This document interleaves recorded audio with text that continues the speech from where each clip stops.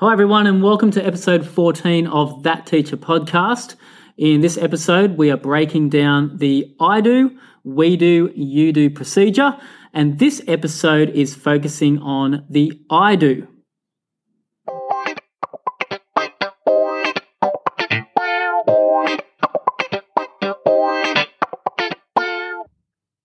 Well, welcome to another episode of That Teacher podcast. It's so great to have your company.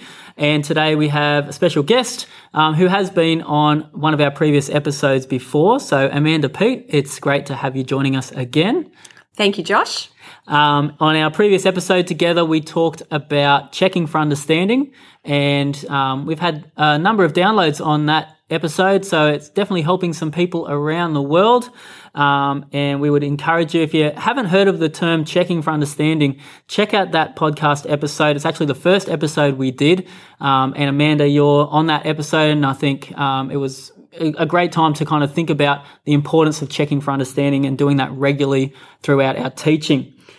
Today, we want to talk about one of the most important, ways of teaching or pedagogical approaches. And if you are a new teacher at our school, the phrase I do, we do, you do as a teaching method is going to be something that you become familiar with very, very quickly. By probably the first or second week, you will know that as part of who we are as a school and part of our culture and our teaching culture here, I do, we do, you do is such an important part. And today on this episode, we wanted to unpack the first part of the I do, we do, you do regime, and that is the I do phase. This is so important for teachers, and it's crucial that teachers do this well because it sets the students up for what's going to happen down the track with the we do and the you do. So simply, an I do is the section of the lesson where teachers explicitly teach the concept or model the skill for students to be able to see and understand. So there's a really good reason why we want to start with an I do. And the main reason is that students learn best when they are taught explicitly, when there's an opportunity for them to see a model or a demonstration or a really clear explanation of the content. Explicit modelling shows students clearly what they are expected to learn. So Amanda, I do, we do, you do. It's, as we said earlier, it's something that we do a lot of here at this school. We coach to it. I mean, you coach teachers, I coach teachers. And so we've become really familiar with how this works. For those who are listening to this and want to know a little bit more about I do, we do, you do, maybe just tell us about how long should an I do go for? What are the students doing during an I do? What's the teacher doing during an I do? Yeah, good questions, Josh. One of the biggest things to realise is that the I do is not the longest part of the lesson. The better the I do, the shorter it is in theory. You want the biggest part of the lesson to be the next step, which is the we do. So the I do should really only go for 5 or 10 minutes, as long as it takes for you as a teacher to be able to clearly and succinctly define or explain or model the skill or the concept that's being taught in that lesson. That requires you as a teacher to be really, really clear in your mind with exactly what it is that you're teaching. And that should really be where you put most of your preparation for your lesson in. Getting that I do to be very clear in your mind, having that definition clearly articulated so that the students know exactly what it is that they're learning in today's lesson. In terms of what the teacher is doing, the teacher is using that time to speak to the class. So the students need to have nothing in their hands. They need to be focused on the teacher. They need to be listening with the best concentration that they can for that short period of time. That's why it's so important to keep it short. You can't waffle on for 20 minutes about whatever it is you're teaching that lesson because you will have lost the kids. So keep it short, model clearly, explain clearly, and the students are focusing and listening clearly to what you're saying. Yeah, great advice, Amanda. Excellent way to start thinking about how to do an I do there. The other thing to also consider is that the I do is a great opportunity to allow students in on your strategic thinking. So as you're solving the problem on the board and showing them the method that you're using, or as you're doing the demonstration or thinking of ideas in a brainstorm, you can also talk them through the decisions that you're making. And by doing this, you're actually letting the students in on your thinking and showing them how you're thinking, and that provides them with a thinking model. As well as a think aloud strategy, it's really important that during the I Do, we think about how we can segment complex skills into smaller instructional units. And so for each of these smaller instructional units, we want to try and provide our students with specific examples that are going to be helpful for them to see what it will look like when they are successful. And then along with good examples, we also want to provide what we call non-examples to our students as well. And non-examples are so helpful in showing the students what could go wrong, what it would look like if they didn't quite get it right. And so a good example would be in my PE class when I'm teaching students how to pass a soccer ball to a partner. Obviously, in soccer, we want to pass the ball with the inside of the foot.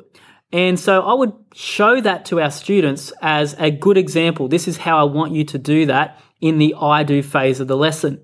But during that, I would also show them some kicks that are non-examples. And so that might be toe poking the ball or using the outside of the foot and not actually using the inside of the foot, which is how I want them to do the skill. So Amanda, what about those kinds of lessons where there are steps or procedures that you need to follow? Yeah, well, this is the time in the I Do where the teacher has to clearly model those steps and label them. Step 1, this is what you do. Step 2, this is what you do. So that the students have seen those steps modeled and then they're going to follow those steps exactly in the We Do. So this is the time to bring it in.